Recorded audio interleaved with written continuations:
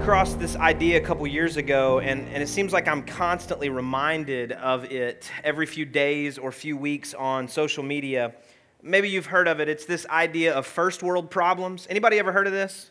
You ever heard of this? First world problems are really this idea that, we say things because we forget how privileged we really are. And we say things or we're upset about things that people in third world, maybe less industrialized, less wealthy countries, they would roll their eyes or even be angry. Like they can't even relate to the struggles that we are having in our first world life. Let me just give you some examples. These are just a few that I'm going to read. I'll show you a couple on the screen in just a minute. But I just typed in Google, first world problems. And here were a few that came up. My personal trainer took the week off, so I had to work out alone. That's always my struggle, right? I just decide not to work out till they come back, and it's been about 4 years. So my wallet won't close because there's too much money in it. First world problem, right? I never have that issue. I have to watch this Netflix movie on my phone because my iPad battery died. Right? That's just frustrating. That's just a first world problem. My car's leather seats get really cold in the winter. That's a first world problem there. The barista at Starbucks spelled my name wrong again on my $5 cup of coffee. That's a first world problem. My office water cooler is out of water, so I had to walk across the street during lunch to buy a bottle of water. First world problem, right? So here's a few that I just ran across. We'll throw these up on the screen. These are things. I don't have enough dip for my chips, but if I open another container, I won't have enough chips for my dip. Anybody ever been there? Now, there's a theme to these. They all have to do with food. I think I was hungry when I put this together. I'm not sure. Throw the next one. I left the remote on the other side of the room. So it's like I'm just going to watch whatever's on this channel because I'm not getting up. First world problem here. Here's another one. I'm so tired of eating at all the restaurants near my work. First world problem, right? Here's another one.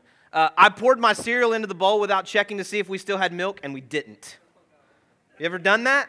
That's frustrating because now you're just eating dried granola. That's all you're eating. Right? Or you're stopping at McDonald's on the way to work. I can't open the bag of chips because my fingers are too greasy from the first bag of chips. First world problem, right? I mean, Pastor Trevor said one this morning. We were talking, we all went to a conference earlier this week. Some of our staff did, and so we were coming back, and Trevor had to catch a flight pretty early with some of our other staff members. Their flight left at 5:40 a.m. coming back to Atlanta, which meant he had to get up at 3:30 or, leave the hotel at 4 to get to the airport. And this is exactly what he said. He was like, it was so frustrating. We got to the airport before any of the restaurants were open. First world problem. Can you hear a third world person listening to him say that and going, yeah, I can't eat because it's too early either. It's not spring yet. The harvest hasn't come in, right? First world problems. Because what we forget sometimes, if we're not careful, what we forget is that in our life of privilege, in our life that we have, and it doesn't matter if you consider yourself rich in this room, it doesn't matter if you think you're middle class or even lower class, we are in this world, in all of us. The politicians love to talk about the 1% right now in our country. All of us are in the top 1% of the world. Right? And so all of us have something to be thankful for. We all have something to be grateful for. And we really, in our struggles, because our iPhone charger cord is a little too short for us to have it plugged in and play with it while we're laying in bed. Okay, well, that's not a real problem, right? And so sometimes if we're not careful, we see problems that we have. We see these things that we have, and we get frustrated about them. But if we would zoom out and take a little larger perspective about life, then we would realize that there are other people who would give anything to trade places with us, right? I mean, and I'm not even trying to take this really sad and sappy, and you go, you're right, I'm so blessed because I have an iPhone charger. That has nothing to do with what we're talking about. It's just this idea that if we're not careful, we forget just how privileged we are. Now, I want you to think about your job for a minute. If you have a job, if you're retired, or maybe you're unemployed right now, or maybe you're a stay-at-home mom or dad, and that's okay. You can kind of follow along. You understand this principle. But if you have a job, I want you to think about your job. Now, I don't know what you were hired for. Maybe you were hired at some point in your past. You were the guy that was hired to make the widgets and make the thing, and you were the guy or the girl that was hired to balance the books and add all the numbers together and tell us if we got any money left at the end of the quarter. But you were hired for a specific job, right? So think about that. Now, you have a job description probably. Maybe it's something that's on paper. Maybe it's something that's, you were given that job description. Now, I want you to imagine, if you would, that, one day you do your job. No more, no less. You just do your job. And at the end of the day, your boss walks up to the door of your office and knocks on the door and says, hey, Trevor, I want to thank you today for working really hard. And, you did your job today. Like, thank you. We hired you to make the widgets. And you made the widgets today. Like, you didn't make a lot. You didn't make too few. You just made the right amount. And so, like, way to go. Here's an extra $100. Like, here's a bonus for doing your job. Does that ever happen? No. I didn't get an amen right there. So what we understand is, like, there's a bonus scale at some of our jobs. There are year-end bonuses. There are things that we get extra compensation for. But for the most part, if we're hired to do a job, we're just supposed to do that job, right? Like, again, if you don't do any more than your job or any less than your job, like, you're just supposed to kind of hit your target. Do the job, make the widgets, balance the books, fill the coffee, whatever it is that your job is, that's what you were hired to do. And so that's how we're compensated. That's how we know if we're doing our job. And so if you do that job, you cannot expect to get something extra, right? Well, that's kind of the present day context that Jesus uses in Luke chapter 17. And so if you got a Bible, I want you to flip to Luke 17 with me for just a few minutes. And I want us to conclude this series that we've been looking at for the last few weeks called The Power of Gratitude. This series on gratitude has really been challenging to me because it's more than just posting what we're thankful for. It's more than just telling people, oh, I'm thankful, this is Thanksgiving, and we're going to pass the candles around and tell what we're thankful for at the dinner. And all of that is great. None of that is bad. But if it doesn't get into our hearts, if we don't fully understand all that we have to be thankful for, I'm not sure that we actually are grateful. And so we want to conclude today looking at Luke 17 and talk about the grateful privilege. We're going to begin reading in verse 7. This is Luke recording here, Jesus telling a story, and he says this: Will any one of you who has a servant plowing or keeping sheep say to him when he has come in from the field, come at once and recline at the table? And would he not rather say to him, prepare supper for me and dress properly and serve me while I eat and drink, and afterward you will eat and drink? Does he thank the servant because he did what was commanded? So you also, when you have done all that you were commanded, say, we are unworthy servants. We have only done what was our duty. Now, this is a difficult passage to understand. It's a difficult passage to read. If you really dig into what Jesus is saying here, this is a pretty challenging passage. But here's the idea, okay? He said, listen, if any of you had a servant and he was out doing his job, just kind of keeping the flock or, tending the fields, and he was doing what he was supposed to do as your servant, and then after a long day, he comes in from the field, would you say to him, hey, why don't you come, take a load off, rest, come to the table, let's eat together? He said, no, that's not what you would say. Even though that servant has worked hard all day long, you know what you would say to him because he's your servant? You would say, hey, come in, help me get dressed for dinner, fix dinner, then serve me dinner, and after I have eaten, then you can eat. Man, this is not one of those great passages where we're like, man, this feels really good about Jesus here. This is the exciting part of listening to something that Jesus would write. But this is what Jesus is saying. Listen, if you got a servant, what is the servant supposed to do? When he comes in from keeping your fields, when he comes in from keeping your flocks, he's supposed to fix you dinner. And he's supposed to help you change clothes, and he's supposed to help serve you dinner. And then after all of that is done and you are done eating, then he gets to eat. Then he gets to sit. And you go, man, I don't even know how I feel about what Jesus is saying here, and I'm going to help make it even worse. Because guess what? In this story, you and I are not the rich man. We're not the one who has a servant. We are the servant. And so Jesus is saying about us in relationship to him, he says, hey, listen, if you've worked hard all week long and you get done working hard all week long, you should not just get to Sunday and go, you know what, I've done a whole lot. I'm just going to kind of sit and take in all that God has for me. He says, no. Now you have a responsibility to serve. You have a responsibility to give. You have a responsibility to invest something. You're supposed to do your servant work, and then when all of that is done, then you can partake of anything that is left over for you to have. And man, when I hear that, when I read that, I'm going, this is not one of those easy ones to teach on. This is not one of those like, I just read it and I go, man, this gives me like warm fuzzies. Like, this is exciting what I'm reading here. Like, this should have been on like the sign-up sheet. Like, you read this and you go, yeah, I want to be a Christian. Yeah, that's really what I'd like to do. I would like to serve and slave all day long and then give more and give more and give more. And if anything's left over, then I'll eat and then I'll drink. But Jesus refused ever in the Gospels. Let's make sure we hear this. He refused ever in the Gospels to make Christianity, which wasn't even really a phrase at that point, but to make following Christ, to make being in a relationship with God, to make being a disciple something that was a first world problem.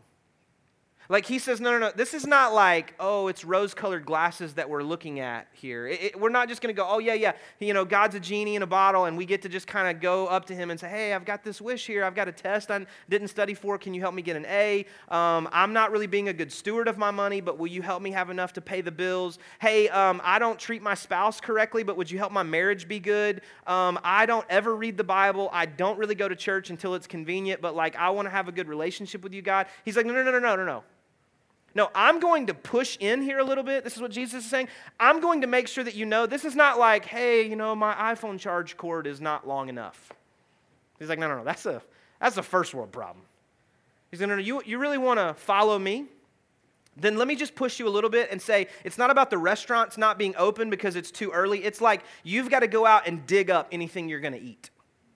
He said in the Gospels, he said, the kingdom of heaven is like a man who finds treasure in a field and goes and sells everything he has and comes back and buys the field just in hopes of finding more treasure there. He says, listen, this is not like I just get to kind of be easy Christian. There is no, I'm just kind of sort of following Jesus. It's like, no. If you want to follow Jesus, then you're the servant who has slaved away all day long in the field, all day long keeping the flock. And if when you show back up at the house, you're expecting Jesus to go, wow, way to go. Here's a $100 bonus for doing your job. Come eat with me. He says, no, you know what you can expect? Yeah, okay, well then keep being faithful as a servant. Keep doing what you're called to do as a servant. Come and help me do my work. Come and prepare the meal for others to eat, even when you don't get to eat. Come and clothe me so that people can see my glory, see me reflected in you. Come and do all these things to lift me up because it's not about you. It's pretty quiet in here this morning. I realize as I'm reading this and as I'm talking through some of this, you go, wow, man, Jeremy must be in a bad mood. No, I'm in a great mood. This is what the Bible says. This is what Jesus says. He said, listen, if you're trying to follow me in a first world problem type of mentality, then you've missed the call to following. You've missed the call to discipleship. In Romans chapter 12, verse 1, we read this from the Apostle Paul. He says, I appeal to you, therefore, brothers, by the mercies of God, to present your bodies as a living sacrifice, holy and acceptable to God, which is your spiritual worship. You know what he doesn't say? That your spiritual worship is reading words off of a screen. He doesn't say that your spiritual worship is kind of humming along while everyone else is singing. He says your spiritual worship, my spiritual worship, is making my body a living sacrifice. Now, I don't want to get too gruesome here, so I'll just ask it very generically. When was the last time we sacrificed anything as worship to God? Like in the Old Testament, they did it all the time. It's like, hey, I've got to worship God, so I'm going to take something out of my possession. I'm going to take a lamb or a goat. I'm going to take a sheep. I'm going to take a dove. I'm going to take something that I own, something that is precious to me, and I'm going to sacrifice it as worship unto God. When was the last time we did that? Now, I realize sometimes when we give, it's a sacrifice. I get it. I realize sometimes when we serve, it's a sacrifice. I get it. I realize sometimes when you go to your life group, it's a sacrifice. I get it. I realize when sometimes you do outreach, you go to that tree and you pull off a tag and you're like giving, a new pair of shoes to a kid at Canton Elementary School here in our community who otherwise would not have Christmas. I realize for some of us that's a sacrifice, and I'm so thankful for that. But on a regular basis, if Paul is saying, I plead with you, I beg of you, by the mercy of God, make your bodies a living sacrifice. How do you sacrifice ourselves as worship unto God? And not only that, but he says, holy and acceptable to God. Now, holiness is a word that we used to use a lot in the church. We don't use it as much anymore. But just think about holiness as cleanliness. And I'm gonna get there in a second, so if you're really theological in the room, don't freak out here. But if you just think about something that's dirty, you got a washcloth at your house or a towel, and you cleaned up something, and it's got some dirt and some mud and something on it. Holiness is really the cleansing of that towel.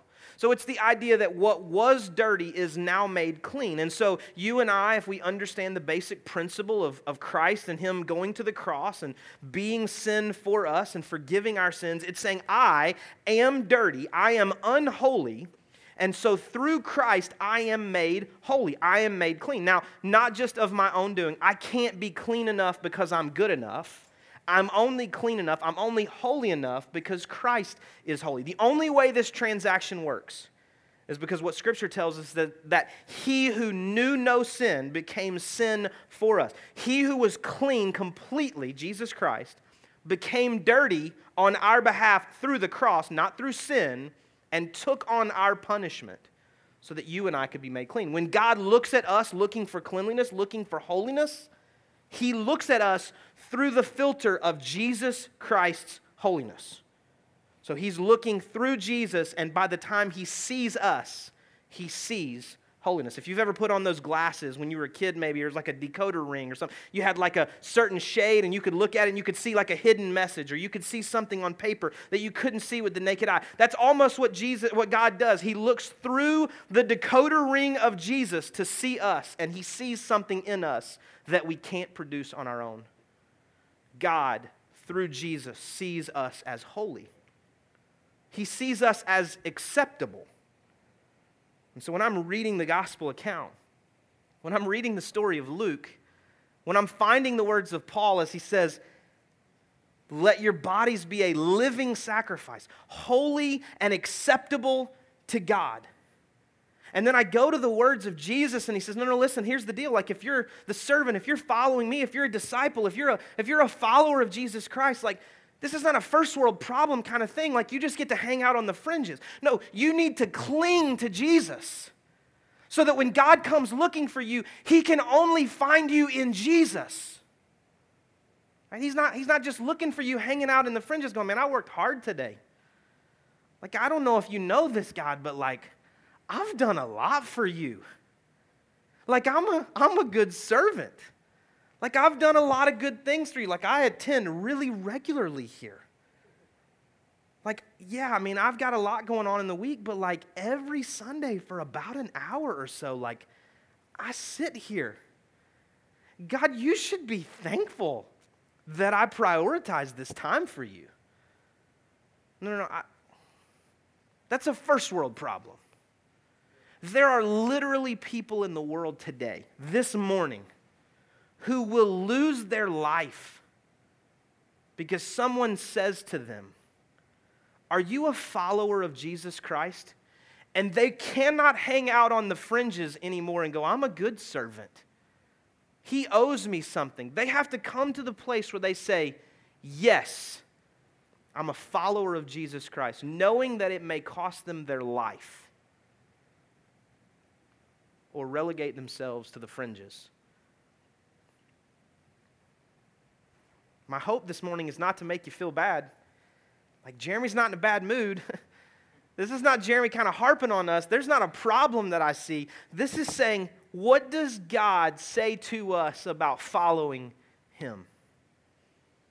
Paul refused to preach a first world problem kind of gospel.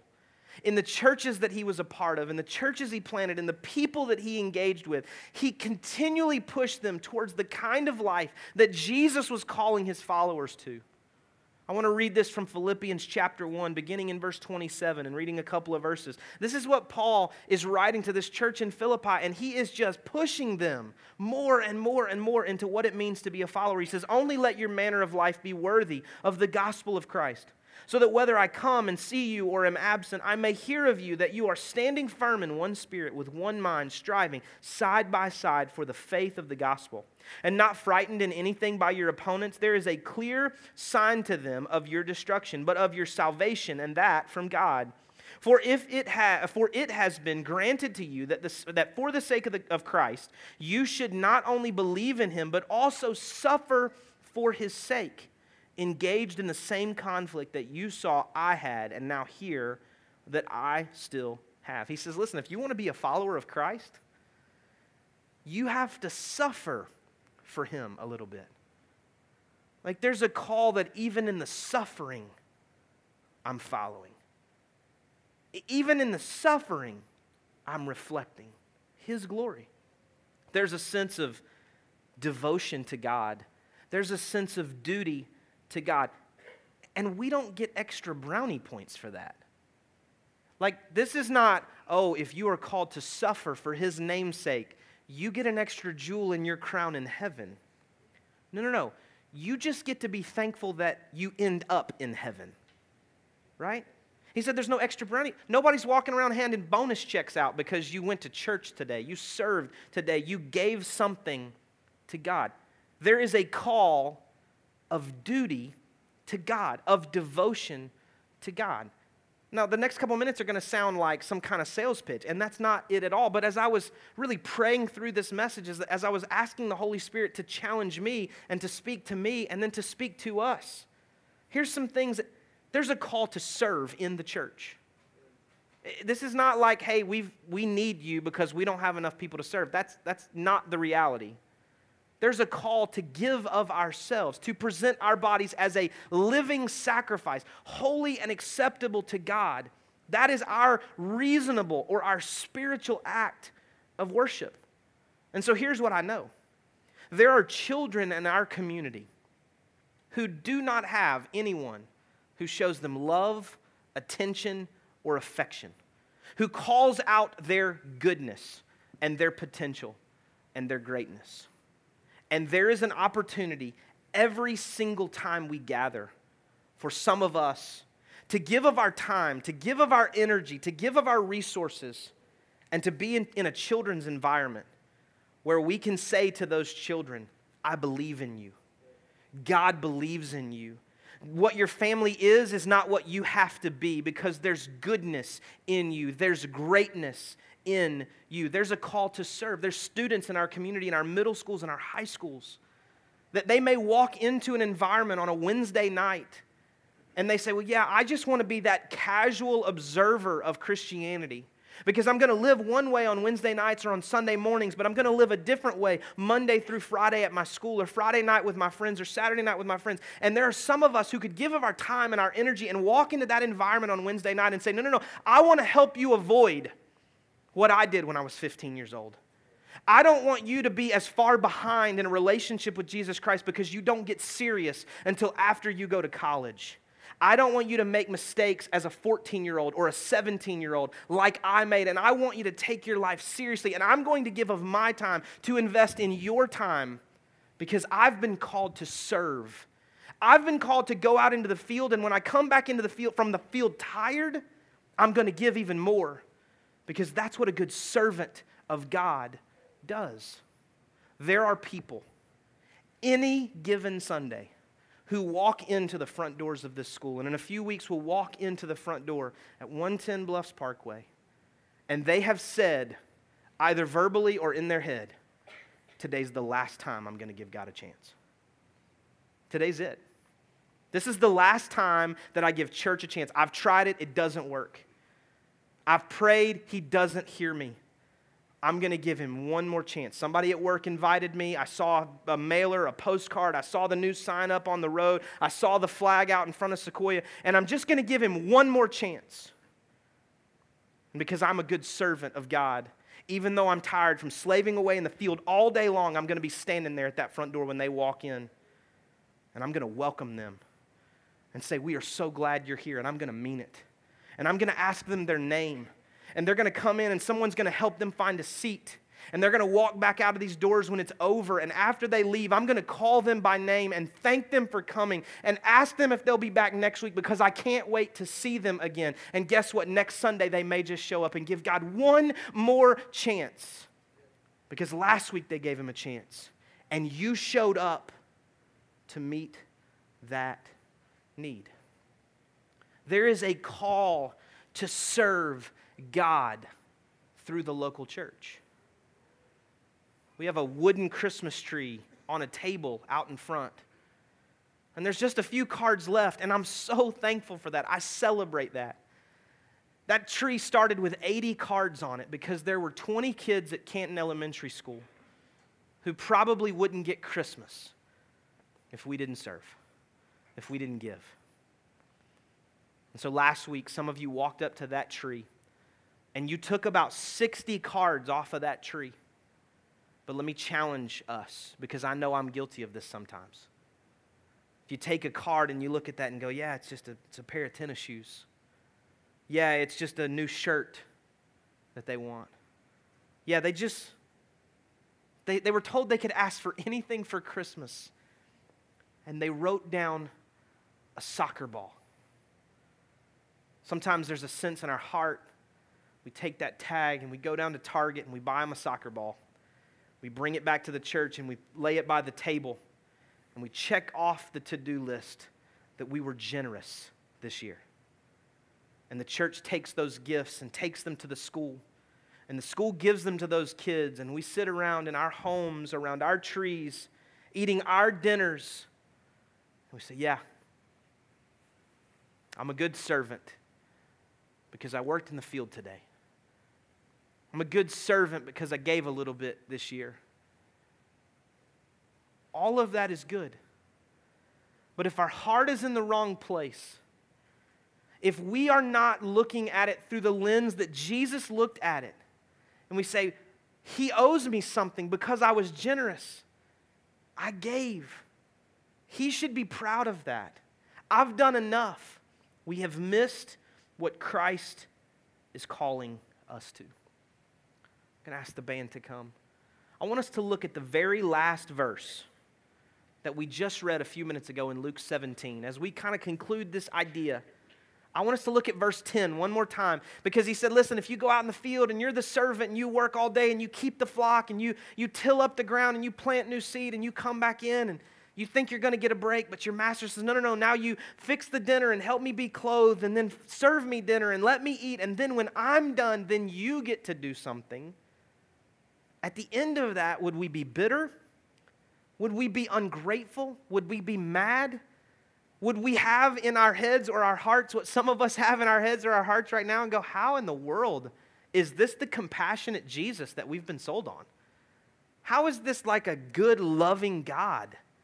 How could a good, loving God allow terrible tragedy to happen like it's been happening in the last few days? How could a good and loving God send people to hell? If we're trying to make it fit in our first world problem type of gospel, listen to verse 10 and how Jesus concludes. He says, so you also, when you have done all that you were commanded, say, we are unworthy servants. We have only done what was our duty. We are unworthy servants. We have only done what was our duty.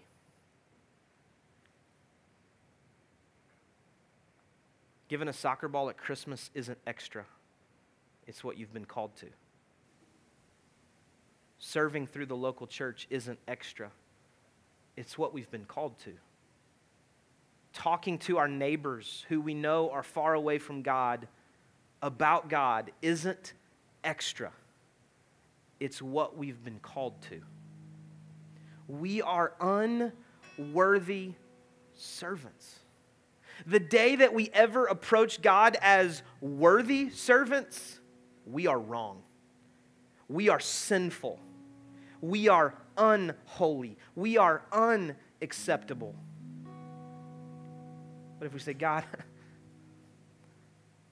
I'm an unworthy servant.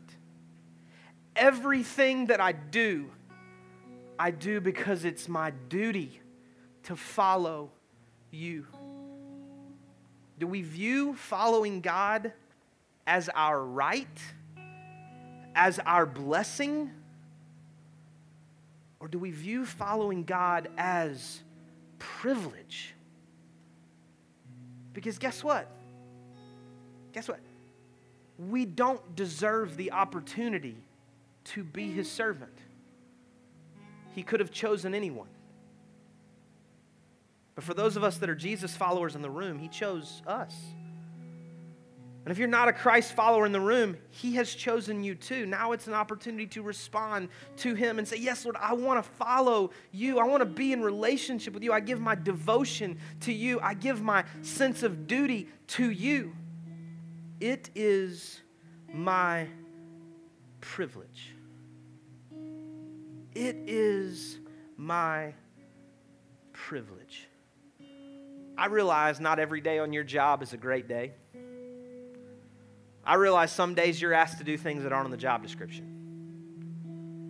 I realize some days you're asked to do exactly your job description, and other people seem to be getting promotions. They seem to be getting opportunities to expand their portfolio, and you're like, why not me? I realize sometimes following Christ, not every day is a great day. I know sometimes you see other people that seem to kind of be figuring it out at a little quicker pace than you think you are. I know you look around and you see some people and you go, man, they're kind of receiving the blessing of God a little faster than I'm receiving, and I want to get the blessing. I want to find the best that God has for me. Here's what I know. Instead of looking around your job and wondering why you're not getting a bonus, what if you changed your entire perspective to say, thank you, God, I have a job. Like, I'm not just preaching at you here. I'm saying this to myself. Even on the days where I hate that day, I didn't accomplish anything that I feel like moves the ball down the field. Thank you, God, that I have a job. And sometimes we don't ever get to that place until we don't have a job. Some of you have walked that road. Some of you are walking that road right now. What if we just changed our perspective and said, God, I choose to focus on my devotion and my duty and my responsibility. Thank you, God, that I get to do this, not that I have to do this. Changing from a have-to mentality to a get-to mentality changes everything. On my job, I don't have to do this. I get to do this. In my relationship with Christ, I don't have to serve. I don't have to give. I don't have to be generous. I don't have to tell other people about Christ. I get to serve. I get to give. I get to be generous. I get to tell other people about the life-changing message of Jesus Christ and how He changed my life. I don't have to. I get to.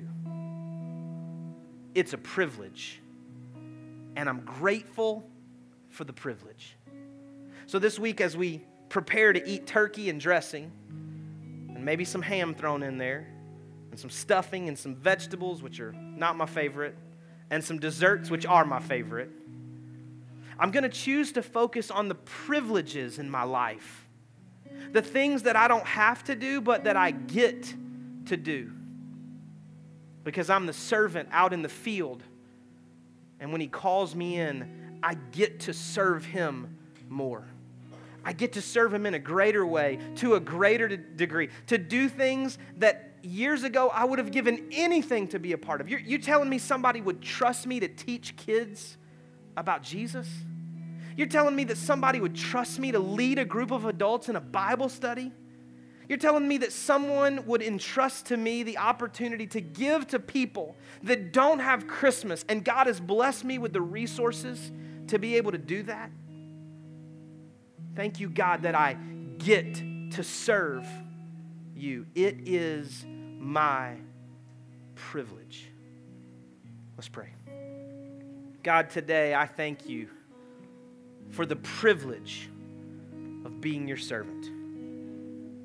I thank you, God, for the opportunity to give of my time and my talent and my resources and my finances and anything else that I have, God, for the things that you put in front of me as opportunities. God, help us not to live and to follow you in a first world problem type of mindset. But God, let us realize the privilege that we have and how blessed we truly are. With nobody looking around, every head in the room bowed, if you would say to me, Jeremy, all this sounds great, I guess. But if I'm being honest, I know that I am not in a relationship with Jesus Christ.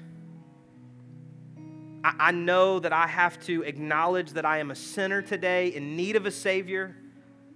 And today I just want to say, I need to become a follower of Jesus Christ. I want to be a servant of Jesus Christ. I want to live in that higher calling to do something that matters for eternity.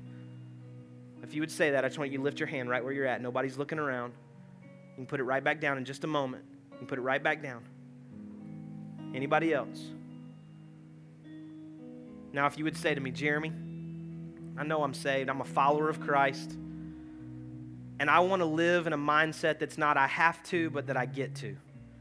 I want to change my mindset this season, and I want God to just cement it in my heart that I get to serve. I get to give. I get to be generous. I get to tell other people. I want to see life as a privilege in Jesus Christ. I want to live as a living sacrifice, holy and acceptable. Would you just lift your hand? Put it right back down. Thank you so much. God, I thank you for every hand that was lifted this morning. I thank you for the opportunity that we have to respond to you, that your grace extends even to this morning, that your mercy is enough for us today. And so, God, today I pray for every one of us that we'd follow the call to be your disciples, to be your hands and feet extended. God, let us change our perspective and live in ways that honor you. God, let us see serving as an opportunity that you put in front of us, giving as that opportunity, outreach as that opportunity, generosity as that opportunity, evangelism as that opportunity. God, let us be a blessing because we've been blessed by you. It's not I have to, but I get to. Let us live in such a way. In Jesus' name I pray. Amen.